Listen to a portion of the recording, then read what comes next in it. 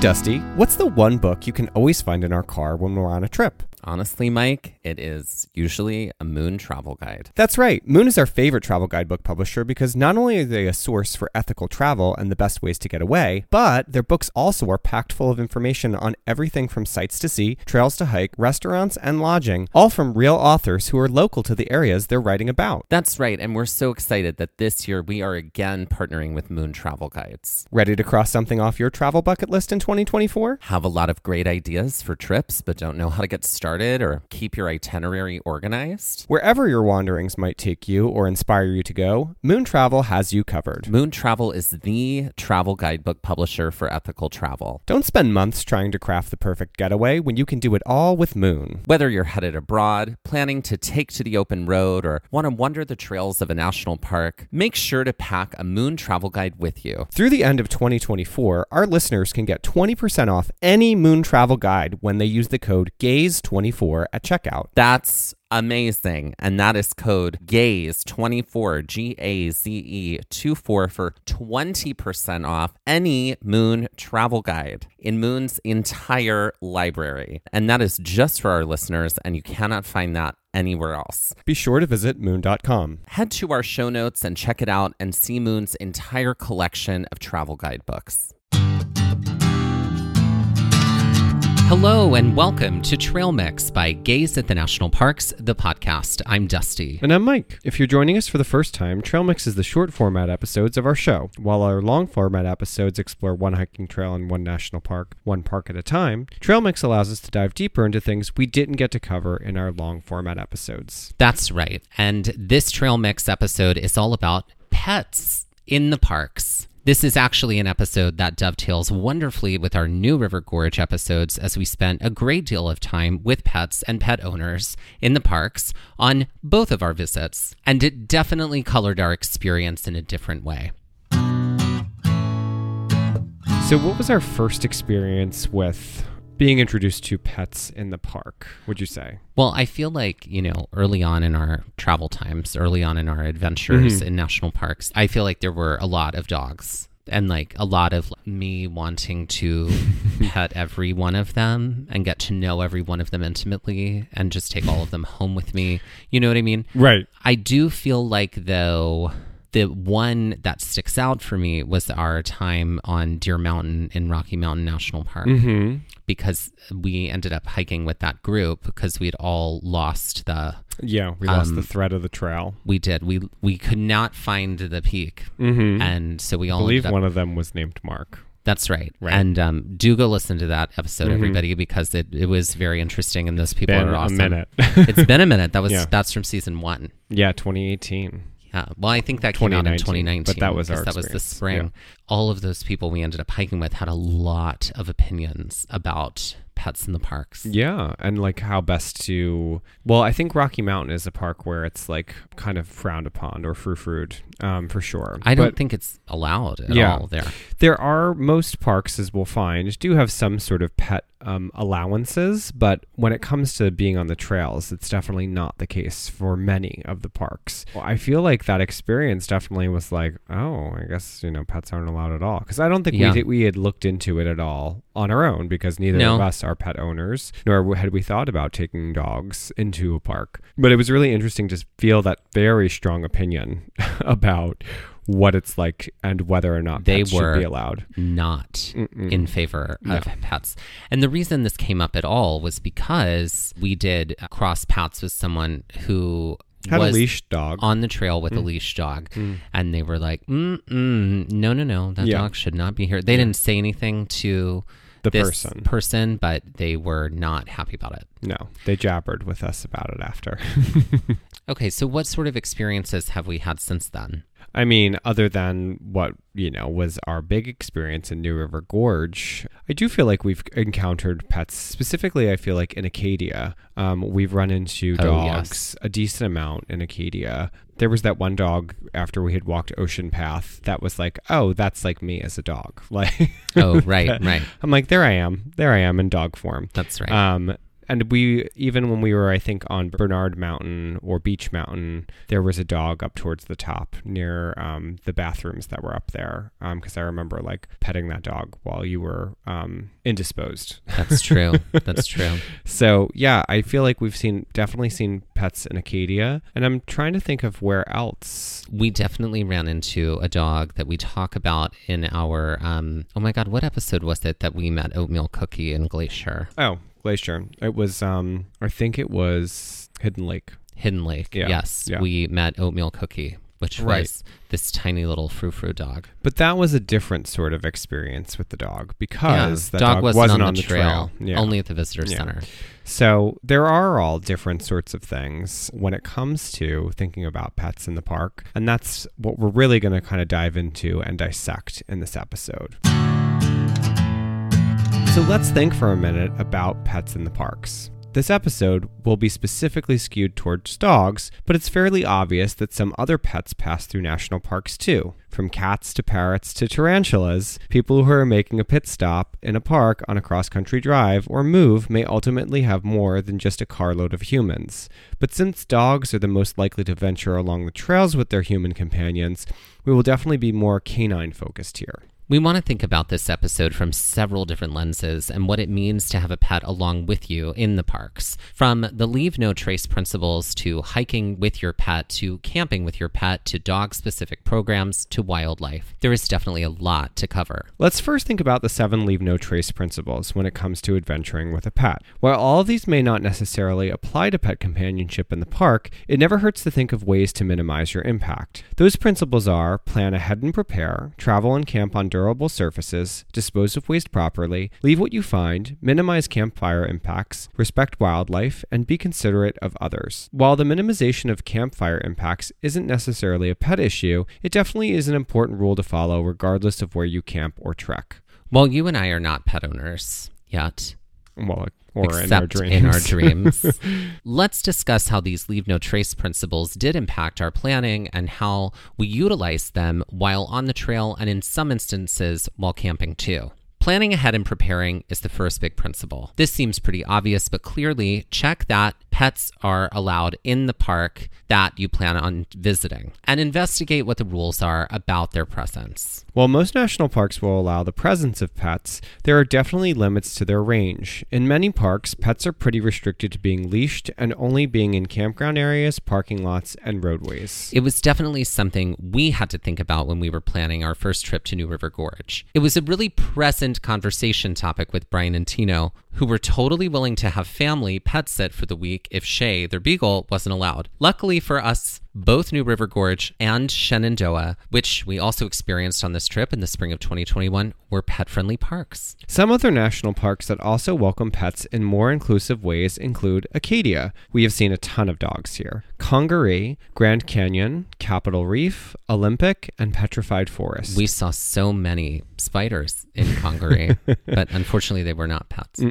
Again, while many parks allow pets or dogs in the park, these parks have a little more range for pets while leashed, including on trails. That being said, the most important thing to do before planning to travel with your pet to a national park, state park, or national forest is to check if your pet is allowed and how much they are able to do. We really needed to scope out the trail guides when we were in the park to see what trails in both Shenandoah and New River Gorge were pet appropriate. This is something to be very conscientious of, as there are difficult trails that pets should definitely not be on or are absolutely prohibited from. A part of planning ahead definitely allows you to know all of this before you go. When it comes to the second principle, in regards to pets, travel and camping on durable surfaces, a lot of this speaks to the range of where pets are allowed. Many of the parks just allow pets on roadways, parking lots, and campsites. While there are very specific reasons for this in each park, much of this centers around safety for the pet and safety for the park and its wildlife. Think about some of the trails you have been on in national parks. How many of them are difficult for you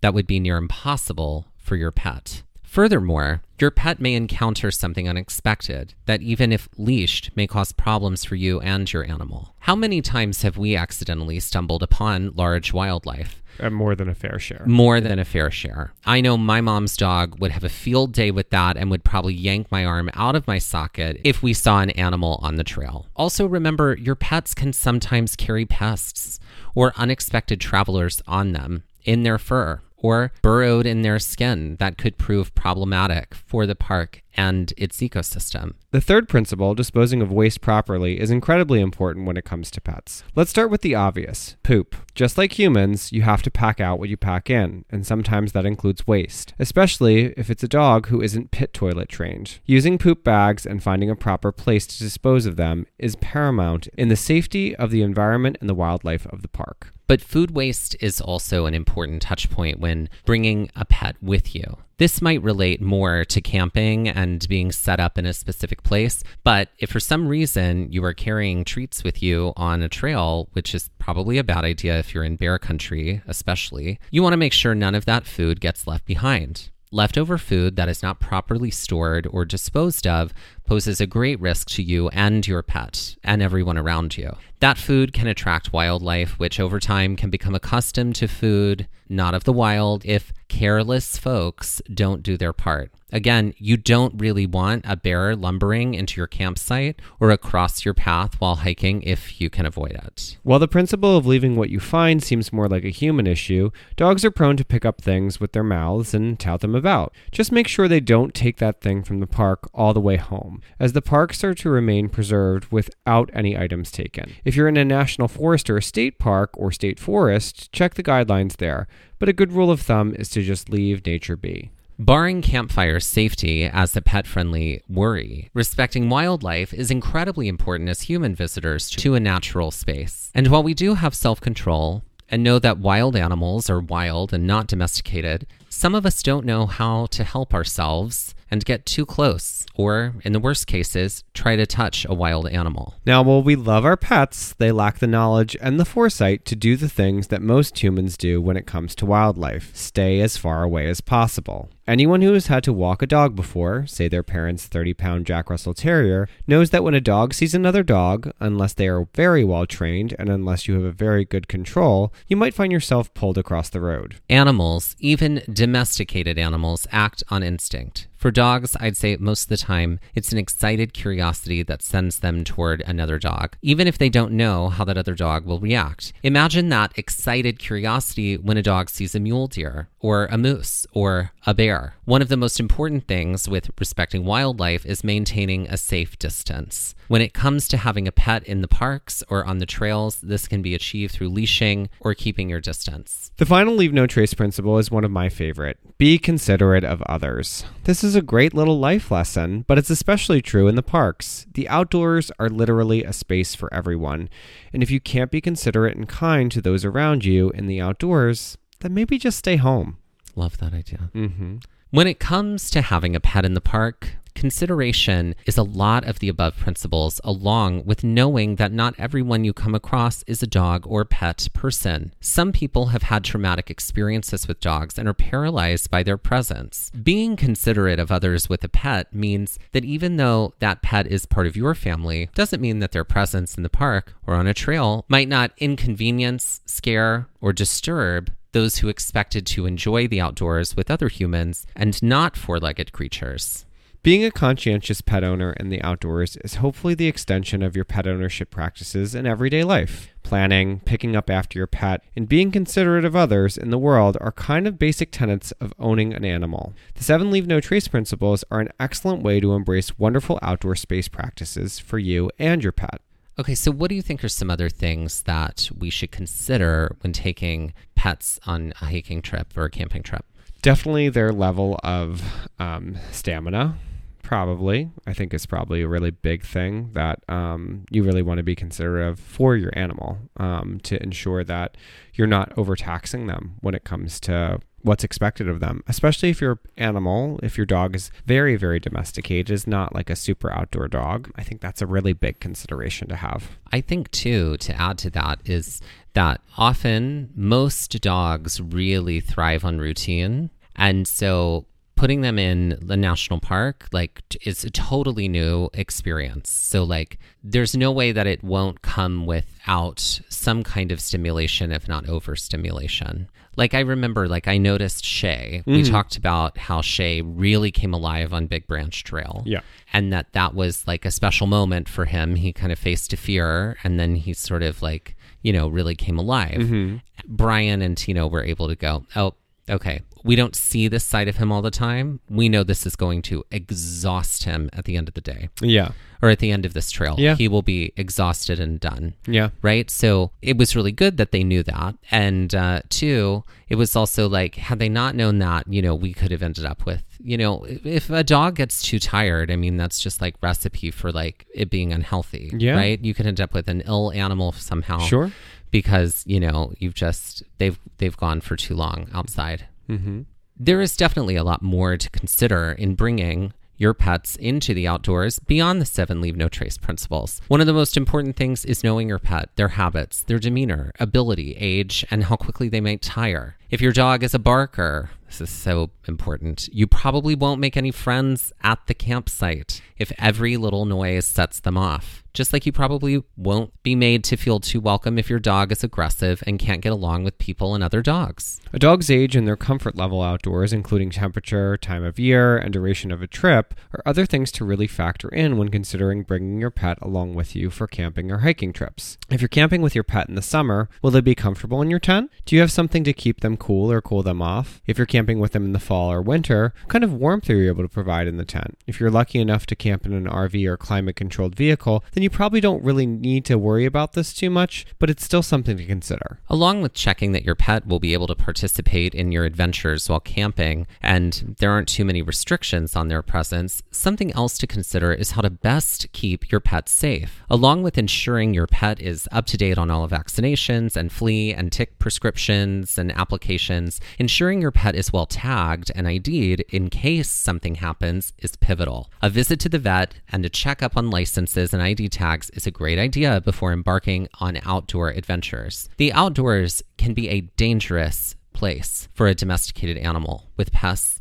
and parasites. So up-to-date vaccines are definitely a must to not only ensure your pet always stays safe, but that you do as well. Ensuring your dog's collar always stays on helps to identify your dog should they slip loose, enabling them to eventually make their way back to you. I think another really important thing to consider when it comes to bringing your pets outdoors is not overdoing it. This was definitely the case when we were both with Brian and Tino and Shay and Brad Ryan and Evan Williams. Brian, Tino, and Brad knew that there was a definite stopping point for activity for their dogs on the days that they were hiking with us. Dogs aren't human, and even though they are sidekicks and we may feel like they can go as long and as hard as we can, that is not the case. Also, dogs can't communicate like we can. We may know based on their habits and their tells when they're tired, overheated, or flat out exhausted, but it should never get to that point when you're on the trail or camping. When it comes to hiking, make sure to pick trails that are not only navigable and safe for your pet, but also ones that won't completely wreck them. If you're just starting to take your pet on camping or hiking trips,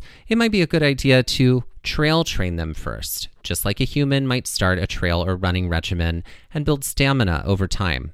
Same is true for a dog. While your dog might be young and spry, you can't just assume that they're ready for a 5-mile day on a trail. Trails are so different from walking your dog on an asphalt surface, and with elevation gain and loss, you could literally shock your dog in their first time out unless they've had some exposure first. Whether you're hiking or camping, it's important to think about the things your dog needs. Just like you pack a bag for yourself when you hike or camp, make sure to take extra consideration in what your dog might need. Along with bringing their food, potable water is incredibly important to consider and may mean a heavier carload or backpack. Collapsible dog bowls, blankets, a dog coat depending on the time of year, safety lights, and a leash and stake to make sure that your dog can safely remain within the perimeter are all things to also consider. Speaking about dogs, and we've obviously touched a little on this in our episodes on New River Gorge and a little here, how do you feel like having dogs with us enhanced our experience? That's a great question. I really enjoyed both of the dogs that were with us, right? Mm-hmm. Shay is obviously a wonderful soul. So is Evan Williams. And Evan was a little more, I'd say, like hyperactive. Yeah. Than Shay was. He was younger, too. Yeah. He was enormous. Yeah. But he was younger and still, very sort of had that young energy. It felt a little bit like sort of bringing the whole family on a little adventure. Yeah. So I enjoyed that part of it. Yeah. And yeah, sort of just seeing what the dogs ended up being curious about. Yeah. I mean, I think having had the experience of hiking with just Brian and Tino and then hiking with Brian and Tino and Shay, I think it also was interesting to see the pet owners themselves and how they changed when their dog was in the mix. That's true. Yeah. Even with Brad, I feel like we had some time without Evan Williams and then with him. And it was interesting to see, with Evan, like we all had to, and even with Shay, you and I took turns like holding the leash and like guiding him or guiding them. So that was really interesting.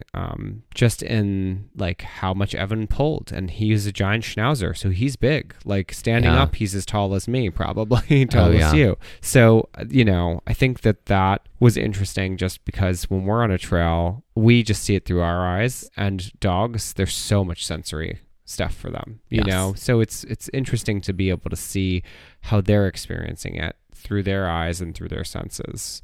Do you think there were any drawbacks to having pets with us? Well, I think it was like quite a bit of like we had to be really conscious of planning and like knowing that, okay, if we're doing this trail with a dog, then at the end of it, we may not be able to do another trail. The dog may only be able to do one. Right. The only drawback I would say was the removal of flexibility. Yeah. Right. Like we couldn't really go like, oh, let's sort of add another loop to this, or like, oh, we saw this on the way in, let's stop there on the way out. Like couldn't really do any of that. I don't feel like we missed anything. It just was a different way to plan. Yeah, I think so too. The sources for today's trail mix include the National Park Service, the article 8 Dog-Friendly National Parks by Sarah Dunsing from the National Parks Conservation Association, and the article Hiking or Camping with Your Dog from REI Expert Advice. And now let's end this episode like we end many of our episodes with some Jeopardy-style trivia. All right, Mike, are you ready to play this? Yep. It's called... Can you guess? What do you think it could be? Pets in the Parks. How original. Pets in the Parks. Groundbreaking. Mm-hmm. It's exactly what it's called. It's called Dogs in Film. Mm. In this, you are going to have to I didn't realize you starred in so many films. Oh, girl. You are coming for me, and I did not send for you. The wigs will be cut up. They will be cut up. Okay, so in this category, you will either have to name a dog, title of a film, or a character connected to a dog. Okay. In some kind of film. Okay. Okay, great. Are you ready? Yes. Okay. For 100. This Charles Grodin Bonnie Hunt series of films features a St. Bernard and later group of St. Bernards who use their instincts to solve crime. Who is Sherlock Bones? No, I know it's Beethoven. That was a great name for a dog mystery solving film series, though. I mean, it also could be another type of film series, too. Well, certainly. Certainly. Yep. Okay, for 200. Mm-hmm. In this film from 1993, Chance, Sassy, and Shadow must venture across the Sierra Nevada mountains in order to make their way home and find their family. This is the film. This is a trauma film. What I was literally about to say. What is trauma? What is trauma? It's trauma. This is a trauma film. A trauma film. Far From Home. No, it's not Far From Home. No. Oh, what the hell is the name of it? It's oh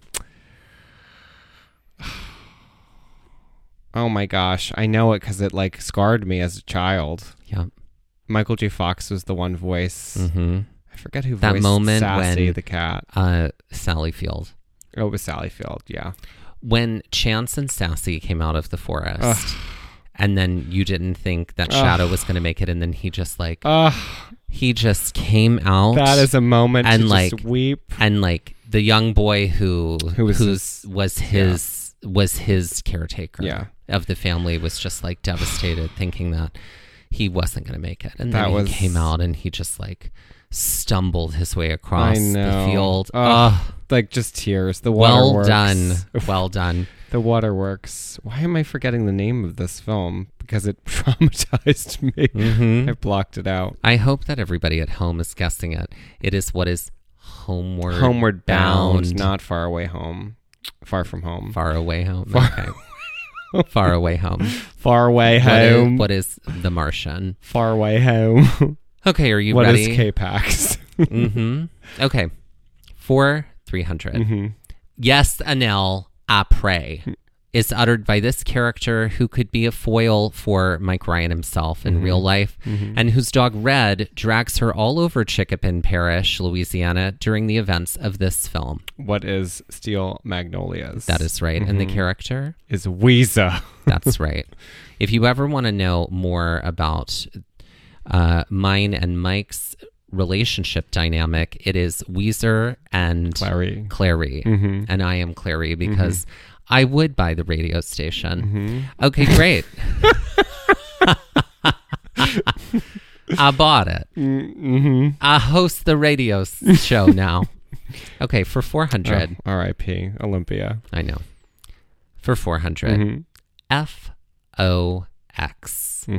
This name ends up being spelled out a number of times in this Nora Ephron romantic comedy featuring Meg Ryan and Tom Hanks as Joe Fox, who has a red golden retriever named this. Oh. His name is Shop Girl. It is not Shop Girl. That is Meg Ryan's screen name. AOL screen name in You've Got Mail. No, do you know the name of his dog? What is Boomer? Not Boomer, but it does start with a B. What is Banks? No. What is Brinkley? Pff, Dustin Brinkley Ballard. No, my middle name is Barkley. Like a dog. Okay, and for 500. Bork. For 500. The girls need new boogie boards for spring break. The twins also need flip-flops. And while you're out, orders Miranda Priestley to Andy in The Devil Wears Prada to pick up her dog that goes by this name.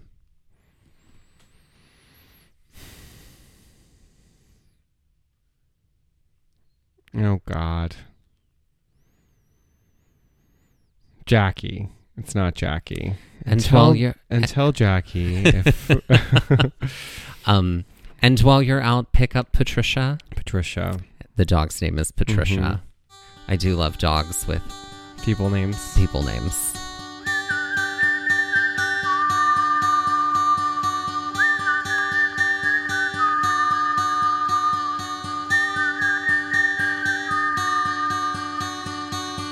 This has been Trail Mix by Gaze at the National Parks, the podcast. And we're here to remind you to hike early and hike often, and that adventure is always out there. Gaze at the National Parks was created and is hosted by us, Dustin Ballard and Michael Ryan. To see images from this episode, follow our Instagram at Gaze at the National Parks. To contact us, email us at gazeatthenationalparks@gmail.com. And to find out more about the parks visited on the show, visit our website, gazeatthenationalparks.com. That's Gaze, Gaze. All original artwork featured on Instagram, on our website, and in the Gaze Shop is by me, Michael Ryan. All original music was written and performed by Dave Seaman and Mariella Klinger, with Sean Sklios on guitar. Our music producer is Skylar Fortgang. This episode was edited by me, Dustin Ballard. We would also like to acknowledge that while recording this episode that we are on the traditional and stolen lands of the Lenape people, also known as Ocean County, New Jersey.